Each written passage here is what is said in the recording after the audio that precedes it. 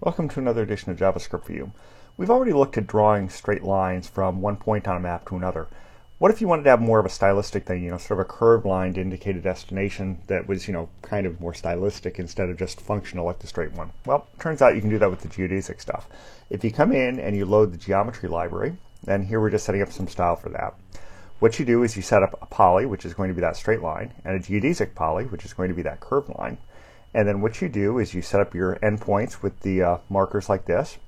And then finally what you do is you come in and you connect them down here. We're going to draw our markers here.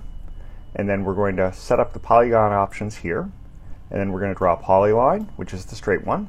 And then we're going to draw the geodesic one, which is the curved one. So you have your poly options and you have your geodesic options. And you have your polyline and you have your geodesic shape. And then you just go ahead and set up the update so that when you move them around, they move around, and you add your listeners. And then it's just a matter of putting all that stuff into the map, and we get this. So we can take the destination here and move it from New York, say, to, I don't know, Montreal. And we can take this one from Paris and decide to move it, let's say to Madrid. So you get the lines moving with you.